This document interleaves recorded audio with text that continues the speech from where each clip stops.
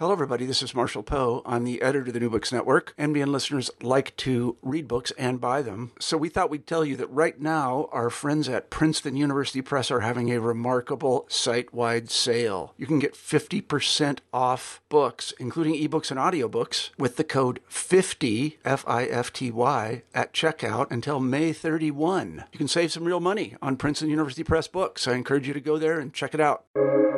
Welcome to the New Books Network. Hello, everyone, and welcome back to our podcast where we talk about new books in media and communications. I am your host, Marcy Mazzarato. With me today is Gemma Milne, a science and technology writer who is here to talk about her book, Smoke and Mirrors: How Hype Obscures the Future and How to See Past It. Gemma, welcome. Thank you so much for joining us today. Thanks so much for having me. I'm really thrilled to be here. Yeah, thrilled to have you. Can you give our listeners a little bit of your background, professional background, educational background? Cool. Yeah, for sure. Probably like most people, I have a bit of a strange journey into my career. I started by studying maths at university. That was my undergrad. And while I was there, I kind of realized that as much as I find pure maths really fascinating, I kind of wanted to try something else and didn't want to kind of hone in on just being a mathematician. So I did a whole load of different kind of internships. I did door-to-door knocking for one summer. I did another summer as a chef, actually over in the States in Maine, at one of the summer camps. And nice. Before I went to uni, I worked as a sous chef in like one of these local pubs. So I honed my skills there and brought them to the great state of Maine to one of the kids' camps. And that's a really unique experience. That's awesome. Yeah. And in my final summer, or sort of penultimate summer at uni, I went into investment banking. So I thought that that's what I wanted to do. I kind of got wooed by the banks coming up to my university, St Andrews, and kind of, hello, you're a math student. We kind of like you, and you get paid a lot and you get to live in London, and, you know, it's flashy and interesting and cool. And I was like, okay, let's give that a go. And I did the internship and was like, no, this is so not for me. So I went back to my final year at uni and really didn't have a clue what I wanted to do. And so I just Googled creative business jobs London, because before I'd gone to uni, it was a sort of toss up between, do I try and apply for art school, or do I go do maths? I was kind of really into both. So I thought maybe I could go back to my creative roots. So of course, when you Google creative business jobs London, advertising pops up because they're quite good at advertising themselves. And also it's quite a good description of that industry, I suppose. Right. So I ended up at Ogilvy and Mather in London. And originally I was, working in this sort of accounts team, client team, working on American Express. Really didn't like that, and was actually considering going back to uni and going back to being in science and tech, whatever that meant, because that was really, it's always been a huge passion of mine. And luckily, I helped out at an event that was all about innovation that Ogilvy had been running, and the head of innovation basically said, "Hey, my second in command is leaving. Do you want his job?" And I think I must have been about 23 or 24 at this age. So I was quite young.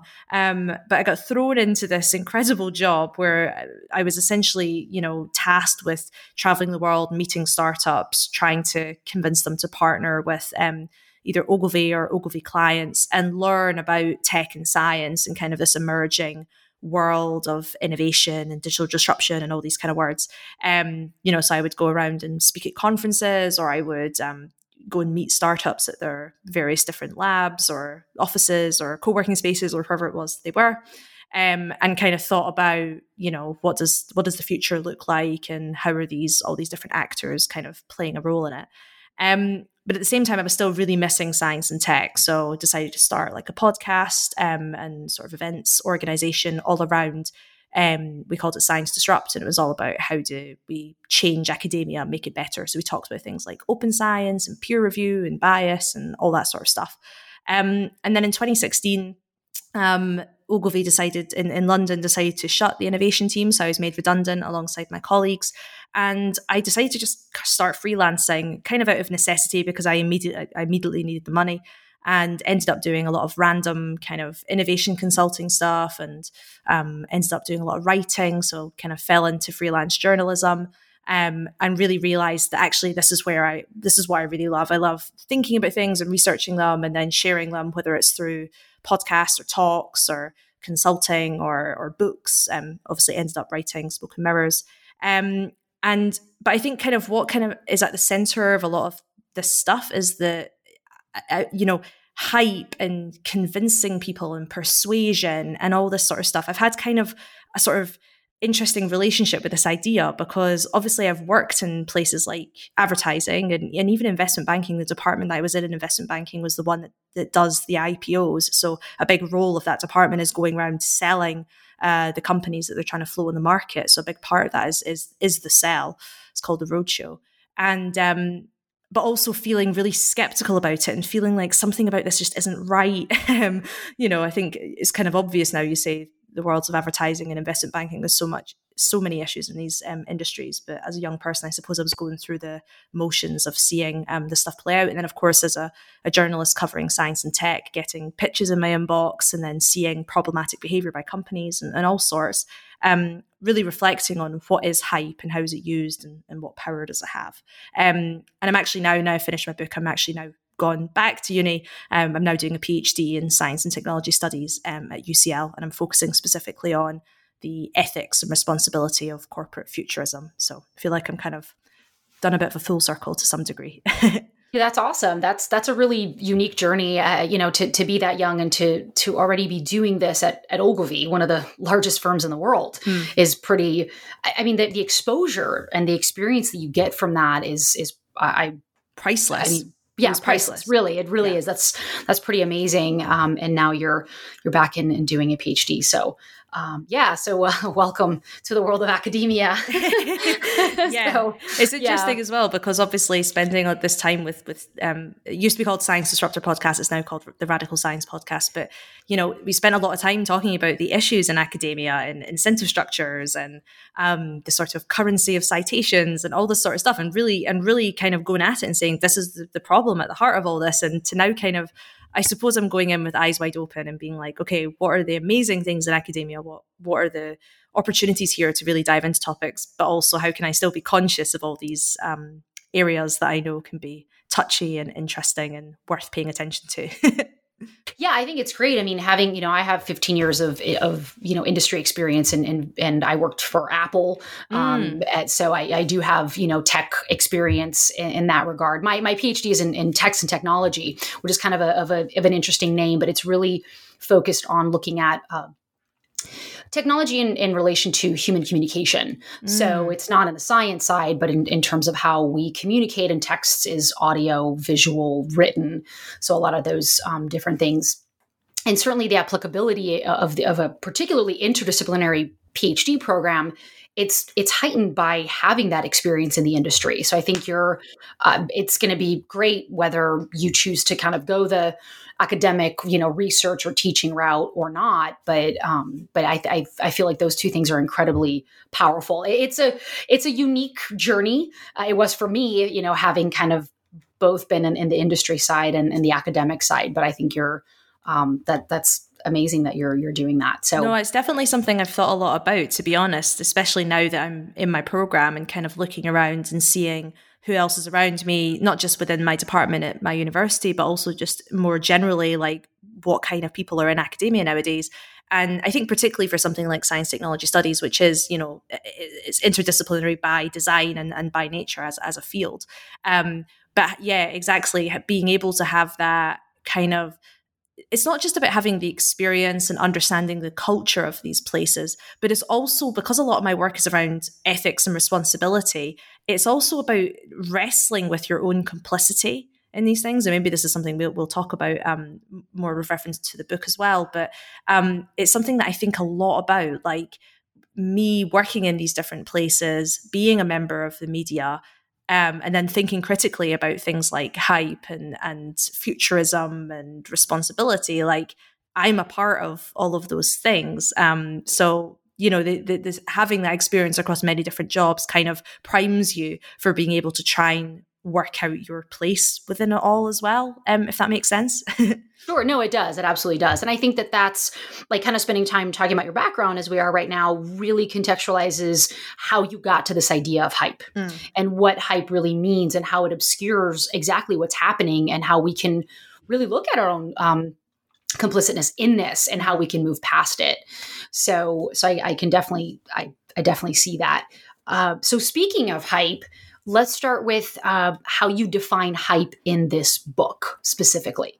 Sure. Yeah. I thought this would be a really easy thing to do when I started writing the book. I was like, yeah, I'll just like look up a definition and start from there. But it turns out there's quite a lot of different definitions of hype. And also not just that in terms of the formal dictionaries, but lots of people have different ideas of hype in their head as well. I noticed that when I was doing my interviews, I would always open them by saying, what do you think hype is? And everybody had a different answer.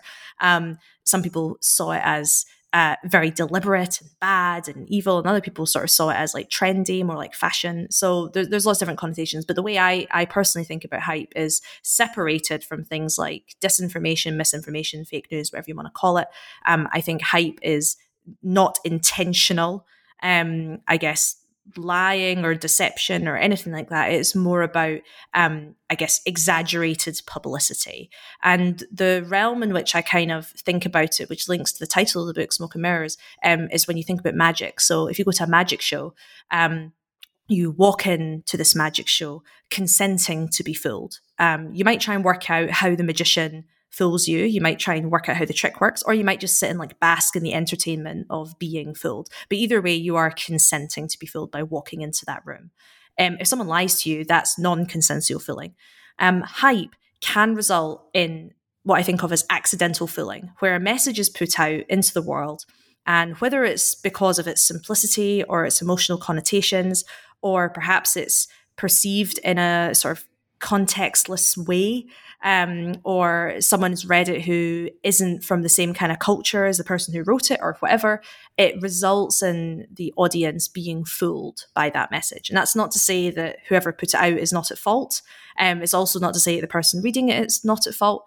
But the point being is that it's a message that comes out used for the sole purpose of capturing attention. This is not a tool for understanding. It's a tool for capturing attention, and can sometimes lead to fooling as a result.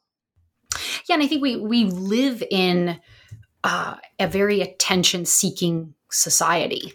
I think if we look at Silicon Valley and big tech companies, that's what they're in the business of, attention. Yeah, I mean, absolutely. Right? Yeah. So I think it's, and you focus on, you break down the book into 3 different parts where you have now, next, and nearing. And then in each of those parts, you talk about different examples of hype, which are deeply problematic to society. And so you do like a really great job kind of saying, hey, this is what the hype is. This is what the problem is with that hype. And this is what we can do about it. So in many ways, it's practical. You start with talking about farming, which I thought was a really unique place to start. So talk more about that. Sure. Funnily enough, I actually originally wanted to start the book with the batteries chapter, but my publisher was like, I think you're going to lose people if on the first page if you say batteries. I was like, what? Batteries are exciting. What are you talking about? But I think they had a point. So farming kind of seemed like the best next step, because it's something that it's an industry that we interact with probably more than any other, arguably. Every single person on the planet eats. But it's also, I think, a very under thought about industry in many different ways. I don't think we spend that much time thinking about how the food gets to our plate. We might think about how much carbohydrate or protein is in our food and how it's going to make us look or feel, or how tasty it is and what's good and what's bad. But we don't necessarily spend a lot of time thinking about, how did this banana get to be in front of me right now? And I think that I kind of wanted to start there because there's a lot of really interesting narratives that exist within this industry that can result in not only sometimes just a simple lack of consideration, but also a kind of misfire. So that I guess the hype that I wanted to focus on to do with farming with respect to kind of science and technology is this idea of like technology will save us. So we hear a lot about the issues with the farming industry, the fact that it's really bad for the soil, it's destroying the planet in so many ways in terms of carbon emissions. We hear a lot about we should be moving away from eating meat and moving to more vegan diets, because of the issues that it has in so many different ways. It's common knowledge now that there's huge issues in the way we farm, and so this. I guess a lot of the technologies that come out of the ag tech space or the agri-food space or whatever you want to call it, agri-food tech is sometimes what it's called as well, kind of positions the technologies as this kind of savior to this really big problem. And the big problem being, how do we feed everyone and how do we not kill the planet, which obviously is a multifaceted, ginormous problem that cannot be solved with a simple technological fix. Or at least you'd think that would be obvious, but that's not always how we talk about technology with respect to farming. So if you think about things like, for instance, lab-grown meat or vertical farms, these technologies are amazing technologies, right? The science is really interesting. It's clever in lots of different ways. It's complicated, but it doesn't necessarily actually solve the problems that it's positing to solve or positioning itself to solve. I kind of see a lot of these technologies as band-aids over gaping wounds.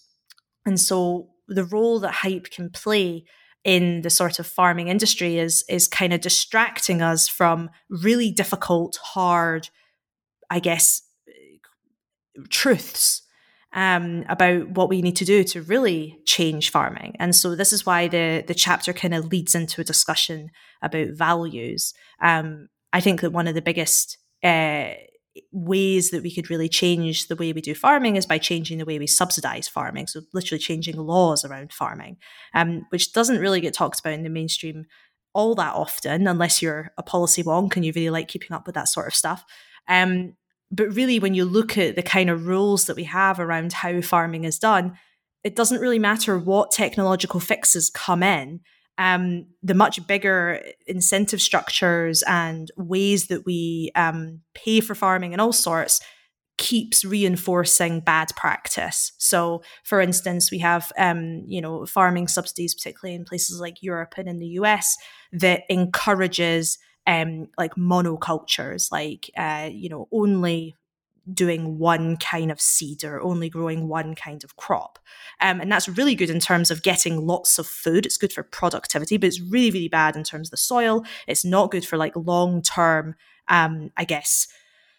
environmental protection. We've seen instances in the UK where when you're kind of encouraging farmers to kind of flatten land, for instance, you can cause flooding as a result because the subsidies are encouraging farmers to flatten hedges or whatever. So there's a lot of these kind of, I guess, things that are just not going to be solved by going, let's grow our meat in a lab or let's grow our vegetables in a container that's, powered by LEDs. And so where you kind of have to sort of shift is then starting talking about values and being like, well, what is it that we actually want farming to be? What is it that we care about? Do we care about just making lots of food, or do we care about making healthy food and making food over a long period of time, and making food that doesn't destroy the planet and making food that is cheap enough for everybody and all these sorts of things?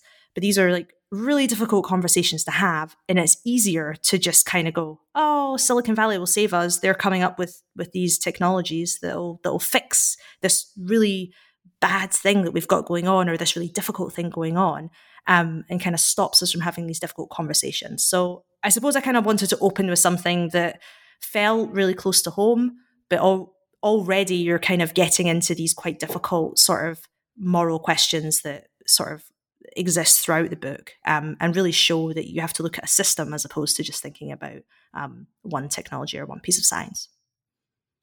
I think it was a very good recommendation on your publisher's part to really bring us into food, because we can all connect to that. We all have to eat. And it's so, I think it's something that all of humanity shares. And certainly we still have a lot of people who do not have access to food. And you talk about kind of food deserts and it's a really, like, as you mentioned, a multifaceted, very, very, very complex issue. But it's something that, as humans, we really need to think about that in terms of technology and in terms of the environmental impact. You bring up veganism, for example, and then this deeply disturbing where you're talking about growing muscle in the lab. And I'm like, wow, this is...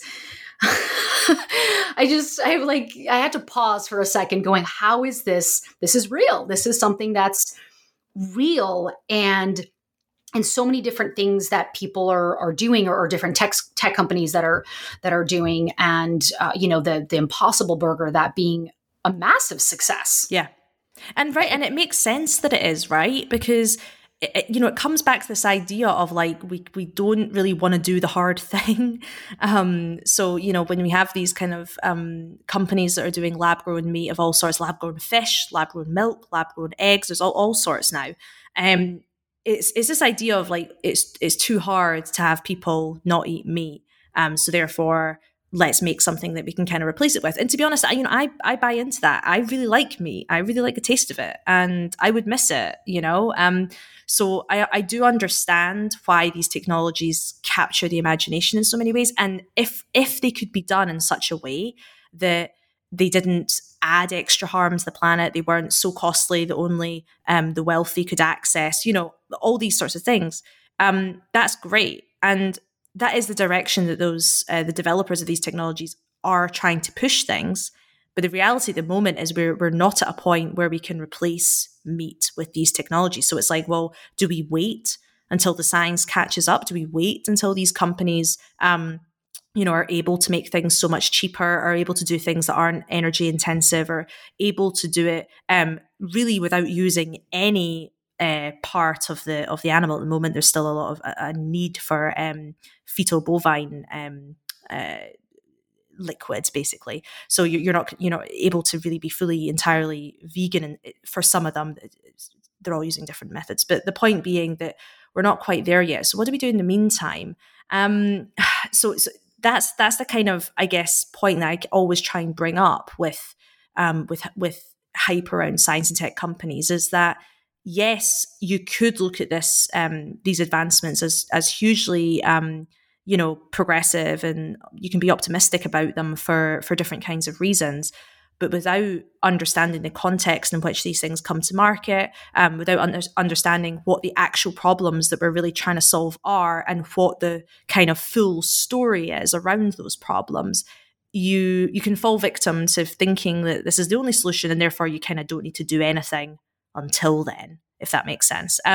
Sure. So that's always my kind of point around not letting hype around these technologies capture the imagination and think that they're the only things that can save us, because there's many other things that can we can do, and we can we can have power over too, right? You can feel really powerless sometimes with these well, I can't save the world from the bad effects of farming. I can become vegan, but that's really, is that the only thing I can do?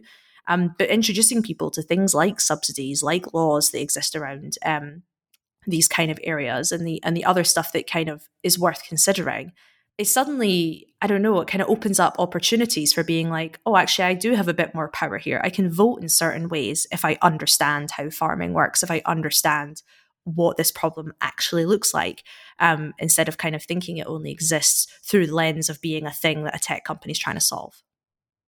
That's a great point that you make about being an informed voter. And I think really the most, besides growing the muscle in the lab, which I think is both amusing and gross, but I get it, as you mentioned. But really but in all seriousness, the most terrifying thing in this particular chapter is the farmers and their emotional, mental, and physical health. And just how, you talk about how the suicide rate amongst farmers is really high. And when we look at the treatment of farmers as human beings, it really is, it's a human rights issue. It's really, really terrifying. And then you talked a little bit about subsidies and how they're good in theory, but they're not. How are those things related? And what can we do as society to elevate farming, particularly from the human level and the human perspective of farming, those who are actually farming for the subsistence of the world. Yeah, absolutely. The first thing that I would say to anyone, if they want to know more about this and genuinely, follow it, is follow Sarah Tabor on Twitter. She is awesome on farming stuff. That's the person I kind of go to when I'm looking for insights there. Her feed is full of really amazing insights. And what she does, and this is kind of what I endeavor to do, is try and break down these systems and try and get rid of myths or, I guess, cultural ideas around what farming is.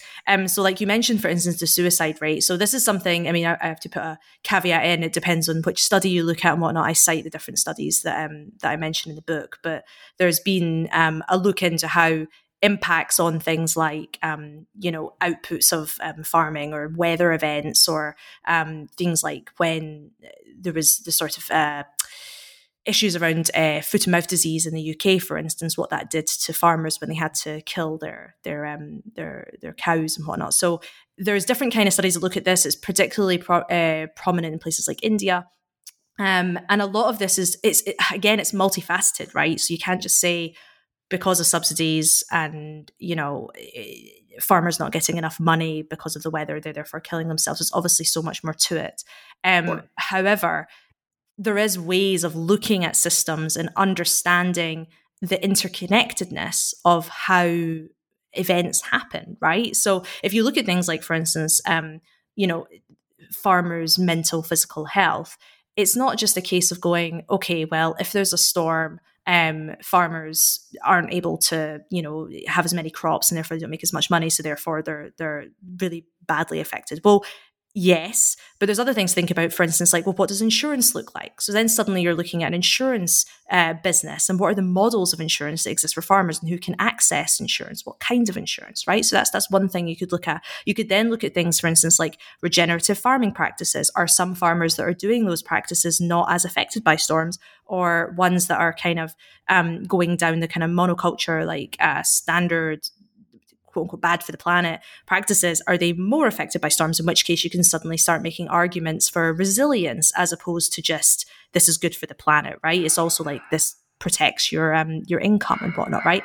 You also have to think about things like, for instance, companies and patents, right? And ownership over certain kind of chemicals and materials and whatnot that are used in farming, and how that can disempower farmers. So, there's many different ways of kind of looking at this. And of course, you then have to look at the case of like, well, who are farmers, right? You have smallholder farms, which are, well, kind of as they sound, small farms. You kind of have family farms, which can be really big, and they can have a lot of cultural power in some places. And then you have like industrial farms, which are huge. So you kind of have to not just think of farming as this one thing, right? It's like understanding that it's different even within one country, but changes, of course, all around the world. And that might seem really overwhelming to some, being like, well, how on earth am I meant to understand all of farming when I don't work in this field and I don't follow it closely by reading all the agriculture media outlets? But the thing I always kind of return to is you have to understand that everything is a system, like nothing just exists, right? And actually, I think one of the things that's been, I don't know if the word is positive, but enlightening about the whole pandemic that we're going through right now is I think it has massively exposed how interconnected many different systems are within society. Like we're seeing how food systems link with supply chains, which link with demand, which link with education, whether or not people can access schools or not, that impacts how much stuff is in the supermarket, which impacts, shipping. And so I think it's about seeing that, and it's not about going, I couldn't possibly understand it all, but it's about going, I'm not going to take particular ideas as absolutist and 100%. This is the way it is because this article tells me or whatever. It's going, well, hold on, what's the system that this exists within? What are the different variables? And how can I try and find the context around it? So, I suppose that's kind of where I got to when I was thinking about what are the adverse effects of farming on the planet. The obvious ones we tend to talk about are things like climate change. They are things like talking about malnutrition, which, as I said in the book, is not just about underfeeding, it's also about overfeeding. Obesity is a bigger problem by some kind of estimates than people who are starving, because of the health impacts of obesity that exist in places where people have good access to food. But then you could also argue that malnutrition is also about not having all the right vitamins. So if you live in some places in the US, as you said, food deserts, you don't have access to good food, even though it might be cheap. So there's many different kind of parts to the equation. And so when you think about what is bad about farming, eventually it gets to the point of like, well, how does this actually impact farmers? Not just in terms of their bottom line, but how they live their lives. And of course, the irony of the whole thing is, when you look at sort of global farming, you see that many, many, many people who are the ones that are starving on this planet are farmers. They're the ones that grow food. And that for me was kind of the sort of point that we sometimes, we lose when we don't think about this whole system. Yeah, you mentioned briefly the idea of context. And that's when I was reading your book, that's what kept coming up to me as an academic who, studies this and teaches this. It's that it's so much about context, not only context, but critically thinking about the context and thinking about these very intricate and multifaceted issues and how they're all interconnected, because things just don't happen in a vacuum. Humanity, we're just so interconnected. And as you mentioned, the kind of enlightening effects perhaps that is coming out of the pandemic is just really looking at how that interconnectedness of just a simple supply chain, right? So to me, it was really, and correct me if I'm wrong, but it was really over and over again. I was like, wow, you really need to understand the context, because just to say, I'm going to go and buy almond milk because that's going to be better than dairy milk. Is it? Why? How? Yeah. And it's difficult to not get lost in this too, right? Because you could go round and round and round in circles. You could be standing in the food aisle, holding almond milk in one hand and coconut milk or whatever else it is in the other, trying to make some decision, some moralistic decision about which one is better. And, yes. And the answer is, there. Yeah, exactly. Right. And the answer is, it depends. It depends on so many different factors, not just you as an individual and what you prefer, which you're entitled to, but also, precisely where you live in the world and precisely which supermarket you're at and which brands you're looking at and all sorts of things. So it's not about getting lost in trying to find the answer, but it's about, it sounds like a cop-out, but it's about remembering that context is important and not letting a lack of context kind of fool you into believing that something is absolutely true, no matter, and this is not about doubting every single thing that you read, but it's about realizing that if you have a headline or a short article or an idea that's kind of you come across or is given to you that is limited, or you don't get the full story or whatever, it's realizing that there's always more to be said and there's more to be built on, and that stuff exists within something else. So, saying, for instance, almond milk is bad, and someone could say to you, almond milk is bad because, I don't know, the amount of carbon that's emitted through the farming of it. I don't know the specific reason why almond milk is bad. But, say that's why. But then it's suddenly going, well, what about water, for instance? Or what about, I don't know, how far it has to travel? Or what about the other options? How do you compare, and all this sort of thing? So I think it's about being, having a mind that is able to go, do you know what? There's more to this, and there's no way of knowing what's right and wrong. I mean, God, moral philosophy has existed for years, and it's not like we've got answers to any of it, right? But I think it's about not assuming that there is an answer and that this is the one because I've read it in this place. So therefore I can kind of just live my life knowing it, and I don't need to think about it anymore because I've got the answer. That's kind of what I always try and advocate for. And I suppose also going back to your point around informed voting, I think if someone tries to offer you a really easy, simple answer to something, you're probably missing something. And that doesn't mean that you're stupid or that they're deliberately trying to deceive you or whatever. But the reality is that we live in a really complicated world, and we want things to be simple. We want to just go to the supermarket and be able to pick an almond milk without getting lost on, Google for 2 hours or however long. And of course, we should, be able to just pick up almond milk or pick up whatever else. But the point being is not everything in life can always be so simple. And if we really want to engage with the world, if we want to, go through life feeling like we're paying attention and that things are not happening to us, that we are involved and shaping this society and this planet that we live on and in, then that requires a little bit of discomfort, but also comfort in existing in a place that sometimes is very complicated and that is contradictory and all that stuff, holding two ideas in our head at the same time. That's the trick really to critical thinking. Yeah, that's very true. And I think your chapter on batteries really does a great job at further contextualizing the idea of like, well, sure, we would love to have electric cars, but it's actually much more complicated than that. When we look at the elements, the chemicals that need to be extracted and used to create batteries for cars or batteries for phones, which are very different. Can you talk more about that? Sure. So yeah, this chapter is all about balance, and kind of building on this idea of like how do you go through the process of working out what the balance is, or how to make a decision or whatever. So batteries are I guess a really exciting technology at the moment, or it gets talked about a lot because it's at the core of other amazing advancements that people are interested in. So things like renewables, for instance. If you have a wind turbine or something like that, if you create energy through these renewable means, a lot of time you don't have control of when the wind blows or when the sun shines, but you might need energy at times when the sun is not shining or the wind is not blowing. So in the meantime, you have to store the energy that's created and then you discharge it at the points that it's needed. So that's batteries. That's what's needed for that process. So in order to kind of unlock power of renewables, you need really good batteries.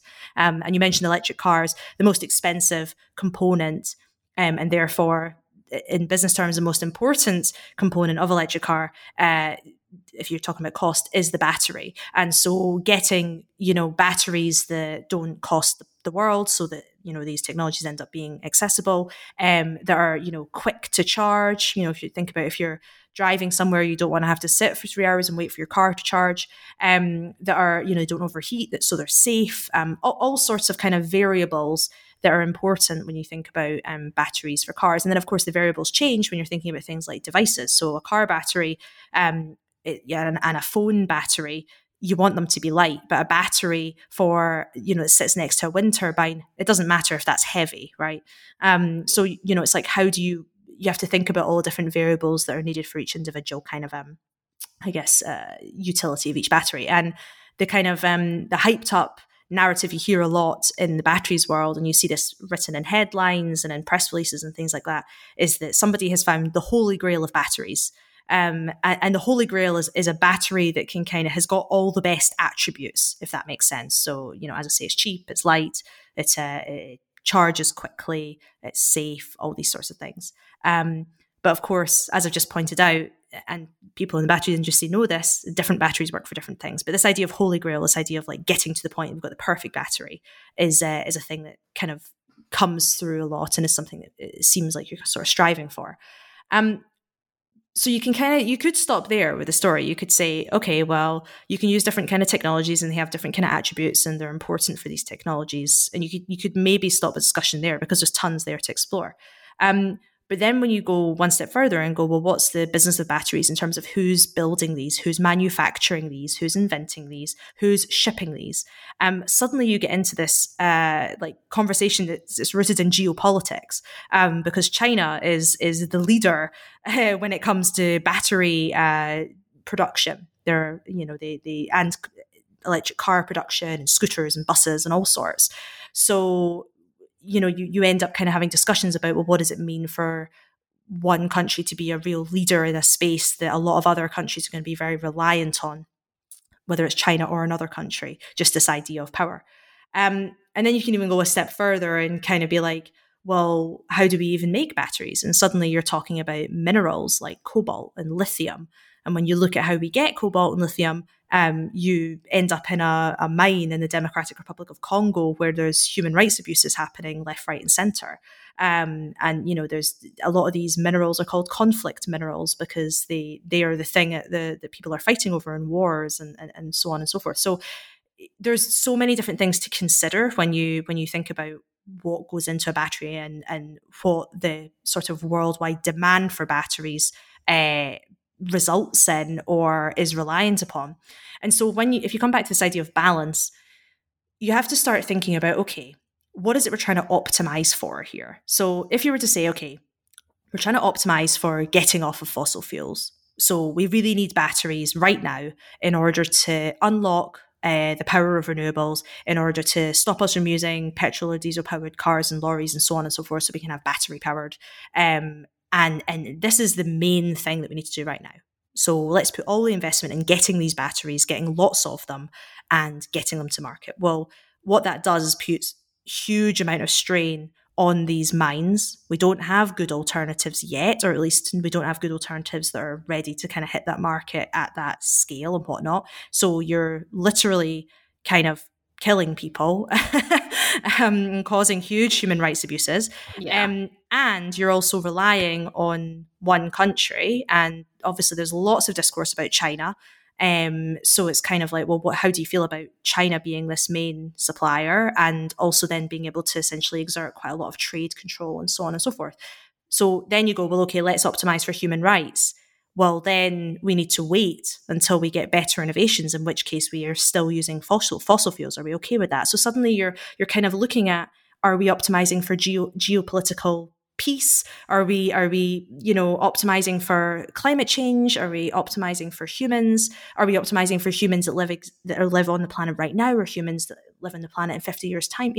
So it's the little I guess game that I put in the chapter. As I say, if you've got like a bag of 10 coins, and if you could kind of attribute your coins to different causes. So say you've got 10, maybe you put 6 on climate change, 3 on human rights, and 1 on geopolitics. Well, if that's how you invest in innovation and science and whatever to try and move things forward, what does that look like? Okay, well, there's 6 here, so maybe that means that we're going to invest a lot in factories to try and up production. 3 in human rights, so we're going to do a little bit of investment in terms of new materials to try and get rid of the reliance on particular mines. Only 1 on geopolitics. Okay, we're not going to bother so much about moving investment out of China. We're all going to really focus on China, but we'll try and campaign for better laws of trade or whatever, right? So suddenly it gives you this, like, I guess, framework to try and work through these issues. But at the end of the day, it always comes back to just your moralistic leanings. But it helps you understand why certain things happen, why decisions are made. It doesn't necessarily make them okay, but I think it's about understanding all these different, I guess, things that sometimes do result in a bit of a zero-sum game.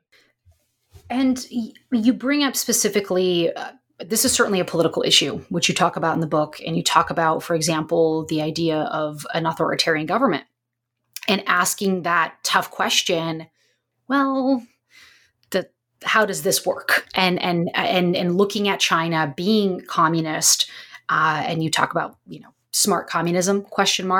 So what does that really mean? And can you expand a little bit on your argument about the difference between an authoritarian government in relation to this specific issue versus one that's more focused on the capitalist and the corporate drive?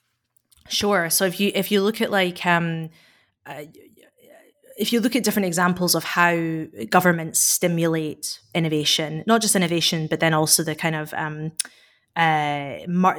getting these products to market, right? If you look at somewhere like China, there's a lot of control exerted by central government. So they'll say to companies, you have to switch to producing this thing, or we're going to give you a lot more money if you produce this thing. Or in the case of electric cars, they massively subsidize consumers in terms of buying them. So it's just simply cheaper. So it really, there's a level of through either simple control or through changing of laws or whatever it is, there's a lot of push, if you will, from central government. Whereas in other kind of countries where you have more capitalist, I guess, society, you're kind of relying on the market. So you're sort of waiting on a company to decide that it's worth it for them to invest and take on something. And when it comes to things like deep tech or technology that kind of comes out of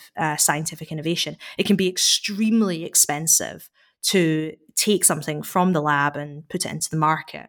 So, we find in, even places like the UK or in the US where we do have more capitalist systems and we don't have these as much central government power as you do in places like China, you still need to have that stimulus in order to get the research to happen. And then you sell IP to companies and try and encourage them to take things to market by having ownership of the idea so that no one else can do it, for instance. So you have different kind of structures that get things through. And when it comes to stuff like batteries, for instance, China were really, really bullish in terms of pushing companies, consumers, and all sorts to massively build and scale up capability in that space.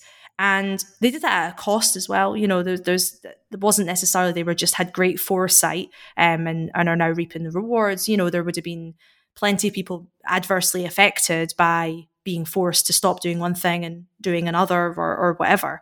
And China's not also great. They have a lot of coal and whatnot. So it's not like they're sort of like electric vehicle utopia or whatever. But they, as a country, they were bullish in terms of their focus on things like batteries and electric vehicles, and not just for China itself, but also in terms of trade and exporting batteries to other places.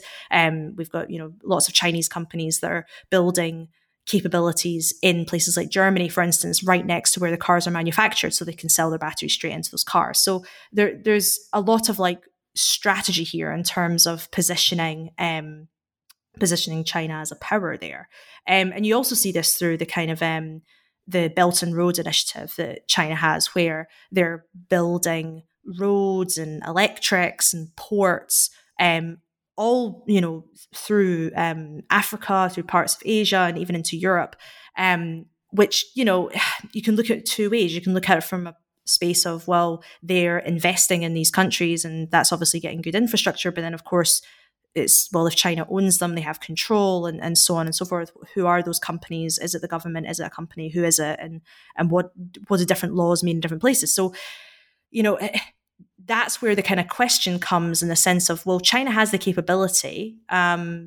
If we wanted to have all electric cars in places like UK or US, we would rely on countries like China to help that happen in a really quick way. But it's the question of at what cost. Are we happy with the power shift that comes with that? And I don't necessarily argue one way or the other from my own perspective. To be honest, I think I don't really know where I fall, because it comes back to, all these different kind of moralistic questions and what is it we're optimizing for. But I think we have to consider what is the cost and what is the balance, and how do we all feel about this different kind of power structures that come with needs that we seemingly have if we want more technologies. I mean, we're seeing all of the kind of issues around Huawei, for instance, and 5G and kind of secure, so-called security issues or whatever. I don't even know the state of it at the moment in terms of whether it's been proven to be safe or unsafe. But the point is that there's a level of care and a level of, citizens care about this sort of thing. So it has to come into the equation. But at the same time, we also demand products. So, which bit are we happy to compromise on? Does that make sense? And so that's kind of why I wanted to bring that into that chapter, because, one of the people I interviewed for the chapter, a journalist, I sat him down, he writes about batteries, and I said to him, right, let's talk about batteries. And the first thing he says, well, you simply cannot talk about batteries if you don't talk about China, because that's the conversation here. The conversation here is a political one, as well as a sort of, technological scale one, way more so than, an invention of a new kind of material battery or something like that. I think the idea of at what cost, asking that question is pretty much every single one of your chapters. It's so applicable to that. At what cost do we do X, right? So it's not only what is the cost, but then at what cost do we where it becomes that kind of moral philosophy of like, well, how do we do this? How do we navigate this? It really is very complex to kind of make that determination. So I think it's great that you bring up this idea of, well, there's an authoritarian government that has actually done this. And we're not looking at something as purely evil or purely good, but as nuanced and kind of residing in that gray area as most ethical things seem to be, right? It's not a black and white thing. Well, and also, I mean, I think it's also not just at what, I mean, you're right. That is definitely a theme throughout the entire book. I think the sort of the secondary theme to that, which perhaps maybe comes out a bit later in the book, or at least stronger in the book, is do we even need it in the first place to even then justify having the conversation about whether or not we even want to then take that cost on? And I think that's where we can have conversations about, the difference between an authoritarian government and one that's not so. But, we also see the sort of ravages of capitalist society too, so we have to kind of be, again, it's really about coming back and being like, what is it we're actually trying to do here? What kind of society are we actually trying to create? Do we actually want this thing? And, particularly with technologies like, I'm maybe jumping the gun a little bit, but things like brain-computer interfaces, it's like, there's a different conversation here with medical and consumer, and the cost of this, particularly from a company perspective in terms of privacy but also in terms of equality, who gets to access these sorts of things, all sorts, is humongous. And instead of going, is it worth the cost? It's kind of like, actually, should we even bother with this? Do we even want chips in our brains? And I think that's a lot of the time that conversation gets missed, particularly in sort of techno-optimistic circles, because, science and tech is positioned a lot of time, understandably so, is extremely exciting. And as progress as being something that we shouldn't question, that progress is always good. And, we as social scientists know it's not. Progress, or at least our idea of progress is not always good. I mean, God, that the word progress was used to justify colonialism, so we have to think bigger and think more broad when we think about what does it mean to even try and advance society, advance for whom, advance in what way, and then look at the cost as well. Yeah, so I think it goes back to kind of the basic context and cost, and really kind of looking at those things, which again are very complex. And you briefly mentioned just now colonization, and that kind of brings us into when you go into the second part of your book, where you're talking about Next and talking about commercializing space, which is when we use the term colonization of space, like, do we really want to use that term? Because it does seem that there are individuals in the world that don't understand that that's not what we want to do, because, well, let's look at history, context, right? And you also make the argument where this is kind of where it's flipped, where you talk about, well, it's not a bad thing that there are elements of space exploration that have been privatized. Talk a little bit more about that. Sure. So yeah, I think the biggest kind of argument for privatization of space is the idea of democratization. So you could argue that, having only big government-led space agencies is a slow way of doing things, is a bureaucratic way of doing things, and kind of holds back access in various different ways. But I think that's probably where I would sort of stop there, because I'm not entirely sure I would say privatization is okay when it comes to space. The reason being is that I think part of the problem of privatization as a whole is that you just don't really have much of a say, or people in general don't really have much of a say about decisions of people that lead particular companies. And the sort of privatization of space, if you look at it from this kind of what's in the mainstream media, the kind of hype around it, you're talking about figures like Elon Musk, you're talking about figures like Jeff Bezos. And, I don't think I have to really say much more about those two individuals to kind of hammer home the point that there's problems with lack of accountability and behavior of very powerful people impacting society in more ways than really we can discuss in one podcast. So sure, absolutely. So so there's many different ways of thinking about privatization, but I guess the kind of point that I also try and make in this chapter in particular is that something like space is probably one of the most hypey areas of science and tech because it's exciting, because it has this huge amounts of connotation with exploration and, one small step for man, one giant leap for mankind, like sort of frontier kind of ideas. And this idea of like, fulfilling our potential as human beings and all this sort of thing. But the reality of space commercialization is a satellite business, which has been around for quite a long time. It's at the moment it's going through a big change because the cost of going to space has massively come down. So you have way more entrants to the market. You have a lot of space startups, for instance. Both because technology is cheaper, but also because the way various different kind of countries are structuring their laws, it's encouraging innovation in this space and encouraging more entrants to this market. Particularly because there's a bigger need for more communications technologies up in space, whether that's internet access or being able to connect mapping softwares and all sorts of things. So there's a huge amount of business that happens already in this space, excuse the pun.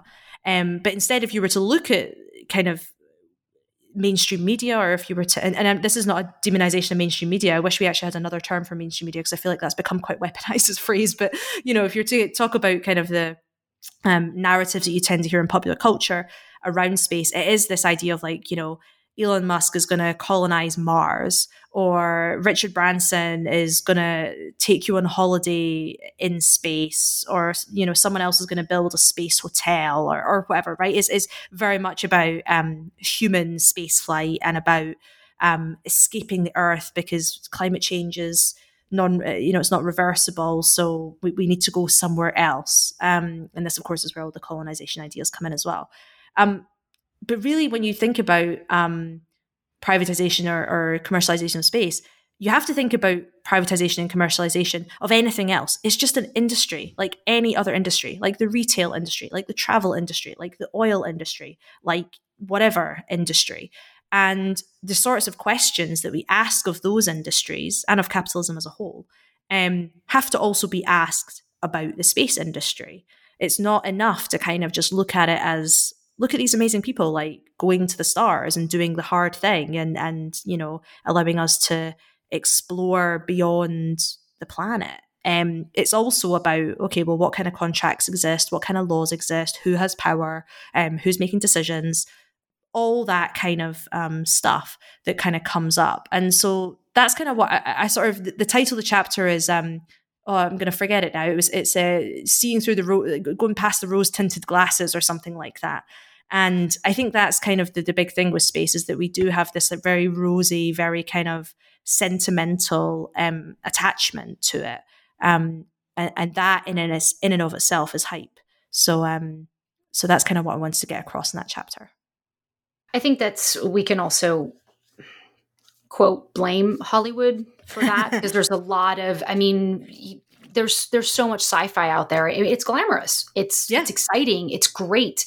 And so there's a ton of sci-fi, which is with a very deep following. And you talk about kind of astrobiology and then aliens. And it's endlessly fascinating for anybody really to think about that. So when we think about commercializing space and removing the space-based rose-tinted glasses. That's it. Thank you. Which I thought was really, really great. I was like, yep, that's right on.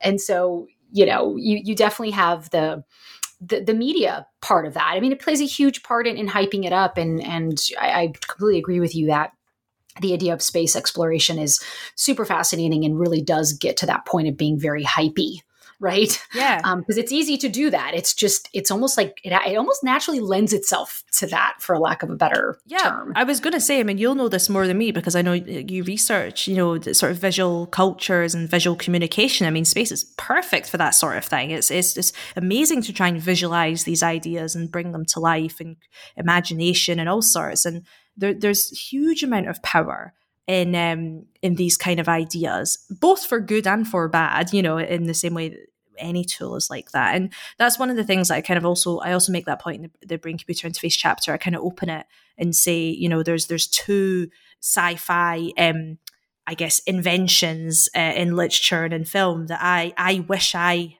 had, and I'm sure everybody has their, versions of what they would have. And mine is the in the Hitchhiker's Guide to the Galaxy, the film version. There's this gun. It doesn't kill anyone, but when you shoot the gun at another person, they feel how you feel. And I've always really wanted to try and get people to understand what I'm feeling or what I'm trying to say, especially in romantic relationships. And then the other sci-fi implement or whatever is in the Matrix, the kind of USB plug that you can plug into the back of your head. You can learn anything.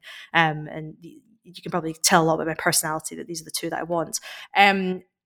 But do I need them or do I just want them? And I think that we have to be quite honest with ourselves around desire, and particularly when if we live in places like the US or the UK, where we have very consumerist cultures, very material cultures, and desire is actually quite easily manufactured by companies, by advertisers, by the media, by whoever.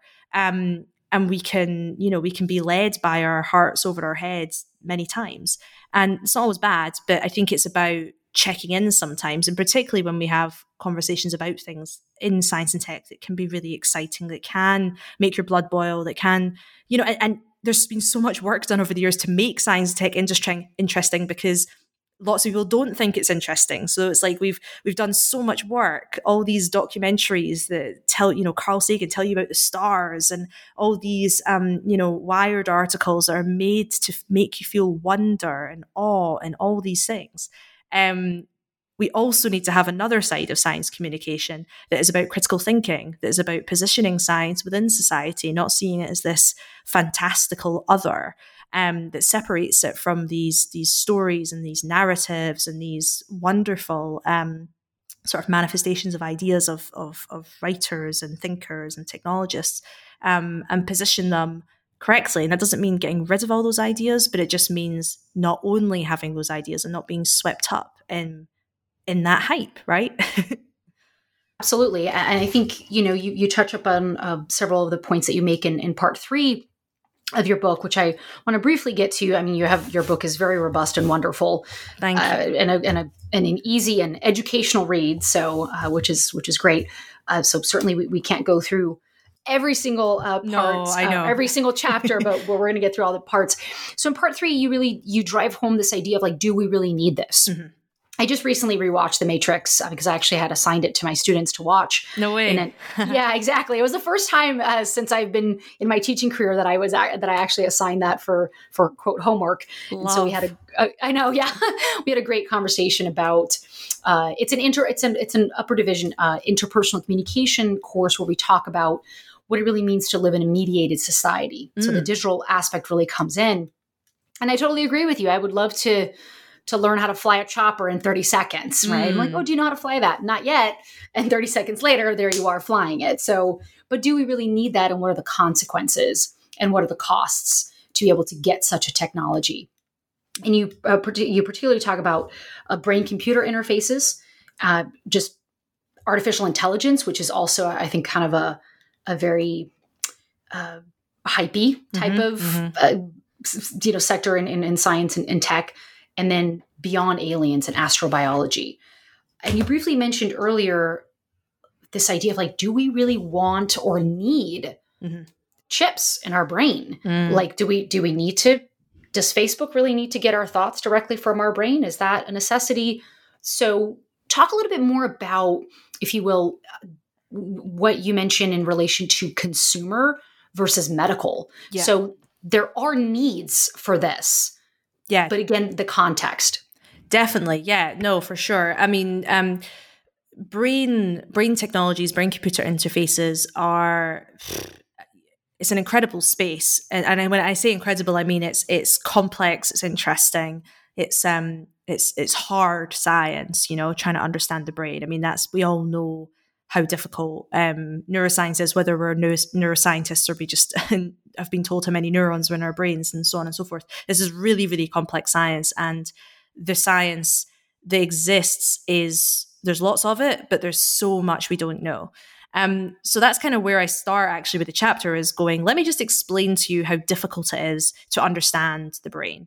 And I'll leave that for people who want to read it, because it takes too long to say for a podcast. But I guess I make the argument that there are real medical need for interventions in the brain, and everything from brain computer interfaces. You can think of cochlear implants to help with people who are deaf or hard of hearing.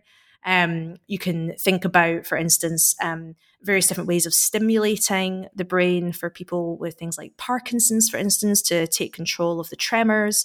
There's even research out there that's being done around people who have depression and other kind of mental illnesses like that, and how can our understanding of and our interaction via technology with the brain help deal with some of the symptoms and the issues that a lot of these different kind of diseases result in.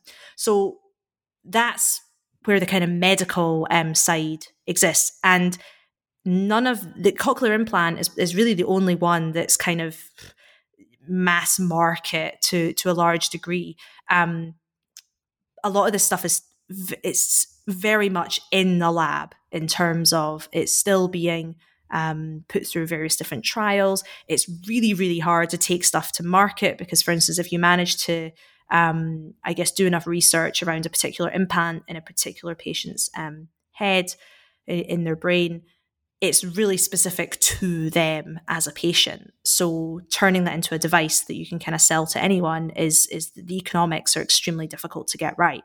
So this is like a very in the lab kind of thing that is going on, that's really, really important, but is still early stage for many different kinds of scientists all over the globe. But there's been a rise recently in discussions around consumer brain-computer interfaces. And this is kind of, you get this a lot. Elon Musk comes up again, where he has his company Neuralink, which is talking about putting a implant in the brain to, I don't know, stop us from being taken over by AI, I think is one of the arguments that he has for this. And he has legitimate scientists working on this. It's not bad science, but then at the same time, we also don't know, because we aren't seeing, he's not releasing the kind of the actual work for other scientists to kind of check. So that's been done. Facebook are looking into it in terms of basically saying it would help in terms of being able to type better and communicate better, because you would be able to think of words and you could type instead of typing them. It's quicker. I don't know. There's a lot of kind of work that's going on in those kind of spaces. But then you've even got one sort of level down where you're talking about things like EEG headsets. So you might have seen them, these things you put on, and it's meant to help you with things like meditation. So it can read your brain waves and tell you when you're relaxed, all sorts of things. So there's this sort of increasing innovation, businesses, and narratives around this idea of consumer brain interface and kind of harnessing the power of your brain, being able to just think and not just read what's happening in your brain, but also put things into your brain.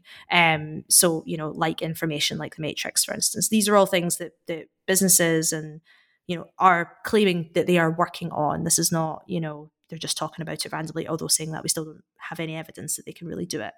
And where this kind of, I guess, there's different ways of thinking about this difference between consumer and medical. You can look at it from the need versus want, which I'll get to in a minute. But before that, there's also this idea of products being driven by a market, but sort of not in a justifiable way. So what I mean by that is, for instance, you see a lot of these brain training companies popping up, and there is very little science backing what they claim they can do. And I go through this in the book, kind of showing that there was a study done that went through kind of all the websites and all the claims they make, and whether it was backed by peer-reviewed papers or not. There's very little science backing this stuff, but they get a lot of funding. Investors are interested in these companies because they know people will buy it. So you got to remember, investors are not necessarily, they don't really care about whether something works or whether something is right for the world or whatever. They care about whether or not someone will buy it. So this is why I kind of come back to this idea of desire. It's like, if you desire to have something, someone will make it, whether or not it's right or wrong. And then you will buy it, and then, it goes on. So that's one thing to consider. The other side that the bigger part of my argument, I suppose, is when I come to need versus want, is when you think about things like consumer brain-computer interface, and let's put aside for a second the kind of how early on this technology is. Let's assume, or let's put out a scenario that this technology and the science moves forward, and we do eventually get to the point that we have brain-computer interfaces that everybody can access in the sense it's on the market. If we think about something like email, you cannot want an email. You can choose not to have an email, right? But you also can't really. Quite a lot of jobs nowadays will require you to have an email. You probably need an email to interact with government, depending on the country you live in, but quite a lot of countries now will do a lot of e-governance, your taxes, all sorts of things. You're going to need an email to kind of take part in society. So even if you're against it, even if you don't want it, you kind of just have to have it. And there's a sort of like, it's not just social pressure, it's economic pressure too, right? That you have to adopt this technology. If you kind of expand that out to the idea of brain-computer interfaces, what does it mean if we live in a society where there's this pressure that you have to have a chip in your brain? So for instance, say, students start using them. The wealthier students, of course, would be the first ones to have them if they're made by companies. So their exam results get a lot better because they're able to train themselves better. They're able to learn things faster. They're able to manage their emotions better, whatever it is that these brain-computer interfaces are allowing. What does that mean in terms of equality for people that, can't afford or don't want to, or from a health perspective, just simply it would kill them to put these in their brains or whatever? What does that mean for a sort of socioeconomic chasm that could create, right? And we talk a lot about technology and the impacts it has in terms of democratizing and making society better. But we also have to remember that there's huge access issues and huge problems in terms of cost and so on and so forth of who gets to use these technologies first, and then who gets to kind of control how they're built and how they're used and adopted and so on and so forth. So that's kind of where I come back to this idea of like, do we even need this in the first place? Do we even need to have brain training? We have a thing already. It's called learning. And, there's quite a lot of thinking about how to do it well. And it's different if we're talking about from a medical perspective, somebody who's lost the ability to use a limb. I mean, I forgot to say prosthetics. That's actually probably the biggest area of innovation in terms of brain-computer interfaces, controlling prosthetics for people who can't use their limbs or have lost limbs. That makes complete sense. But being able to type faster, being able to connect your thoughts instead of just writing them down, I'm not convinced that we need that. And to me, the socioeconomic concerns that it brings up and the consent stuff, and also, I mean, God, if it's businesses that are building these, what does it mean in terms of data and privacy and access and all sorts? It to me, it just seems mad to move this forward. And I think this is where the kind of technological determinism comes in too, where it's almost like quite a lot of people are like, well, it's the way we're going, so we might as well just try and build them ethically, or we might as well just try and regulate, or because it's coming, this stuff's coming. And it's like, well, why? It's coming because we are, as a society, we're funding it and we're condoning it, and we're not asking as many questions, perhaps. Like, we don't have to build this stuff. It doesn't just magic itself up. It's built by humans. And right. So that's kind of where this need versus want, consumer versus health kind of comes in with that chapter. Yeah, wonderful. Yeah, there's just so much here. There's so much even more to talk about, because you can really take every single one of your chapters and just kind of extrapolate into the future, and even more so what it currently means and what it can look like. Gemma, we've taken up a lot of your time, but I'm curious really to know, especially now that you're in a PhD program, what's next for you? Sure. Well, yeah, as I said, the topic of my PhD is sort of ethics, responsibility, and sort of political economy as well, around corporate futurism. So that's the kind of area that I'm most intrigued by at the moment. Sort of from the perspective of if there's people out there that have the ability to map futures and share their findings and share their tools. It's all about creating future. Doing futurism is about creating a future and being able to make change now in order to create a more desirable future. I have a lot of questions around, well, who gets to do futurism? If you're selling it to a corporate, what does that kind of mean in terms of your own personal responsibility and ethics? And it also makes me think a lot about is there such a thing as sort of unfair advantage when it comes to knowledge? So, is it unfair that some people know about futurism and others don't?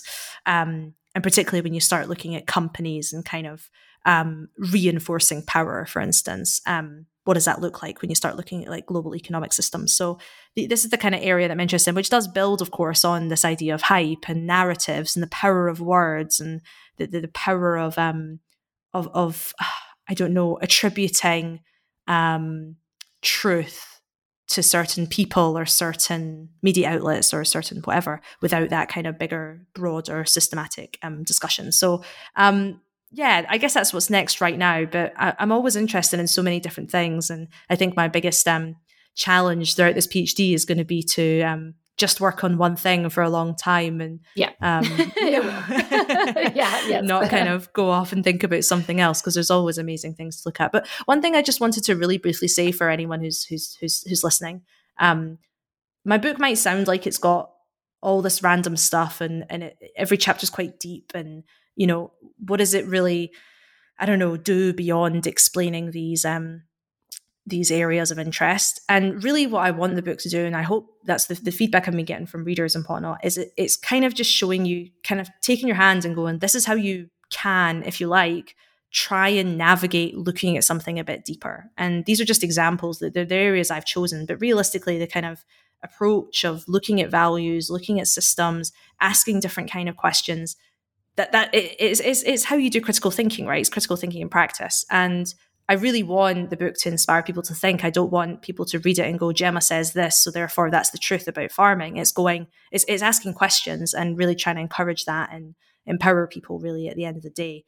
to be able to engage with all these areas that, are super important. Yeah, and I think that's great. And I think you really did that. I mean, just accepting a technologically deterministic society puts us in a dangerous place because we really need to be actively engaged citizens in that discourse.